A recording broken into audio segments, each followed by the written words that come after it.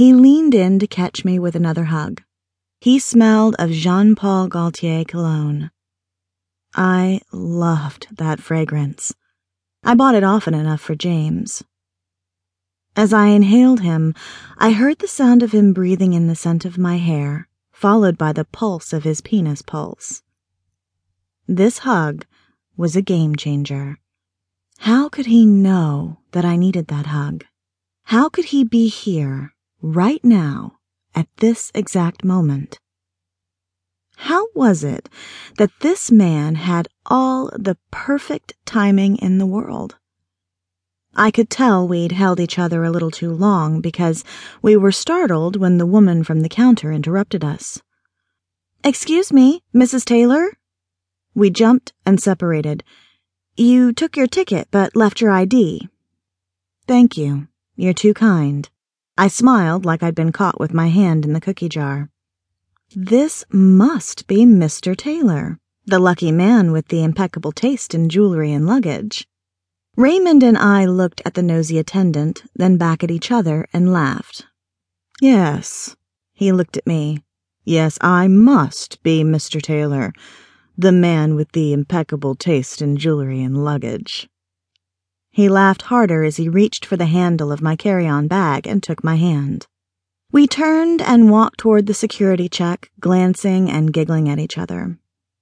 I had 2 full hours to fill before my flight departed, and I knew Tina wouldn't arrive until the absolute last minute. Even then, she'd probably need the captain to hold the plane. We walked slow, stopped for a scone, and chit-chatted about the weather, business, his latest girlfriend, and my marriage. Ray hung on my every word, and I on his. See, things with Raymond were always relaxed and simple. We'd met during a business meeting a few years back. He consulted on a construction project for a client we shared. I complimented him on the use of brownstone and Victorian architecture in his recommendations. We instantly connected on an intellectual level, and it didn't hurt that we were attractive individuals. "So, enlighten me about your husband," he eagerly asked. "It was simple. Now it's not," I answered shamefully. "So you like simple?" "Don't you?" I came back. Yes, I do," he said emphatically. "How do you stay so simple?" I inquired. "Easy.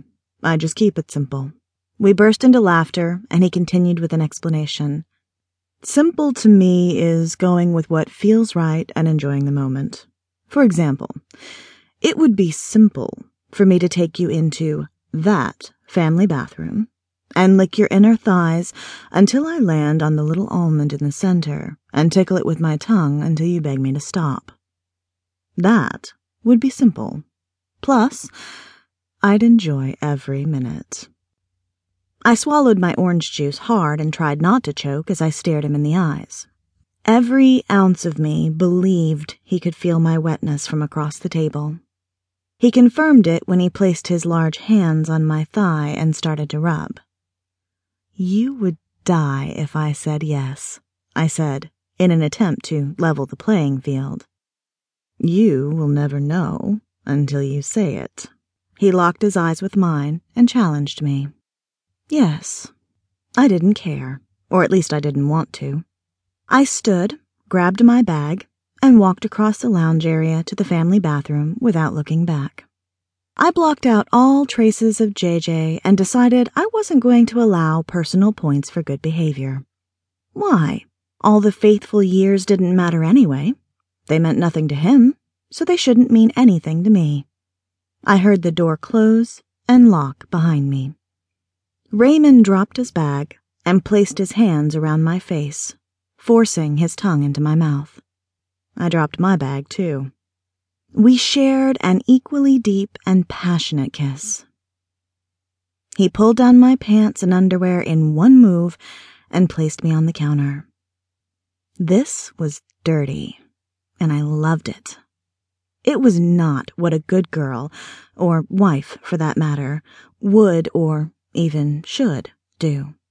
It was all wrong, and I wanted it.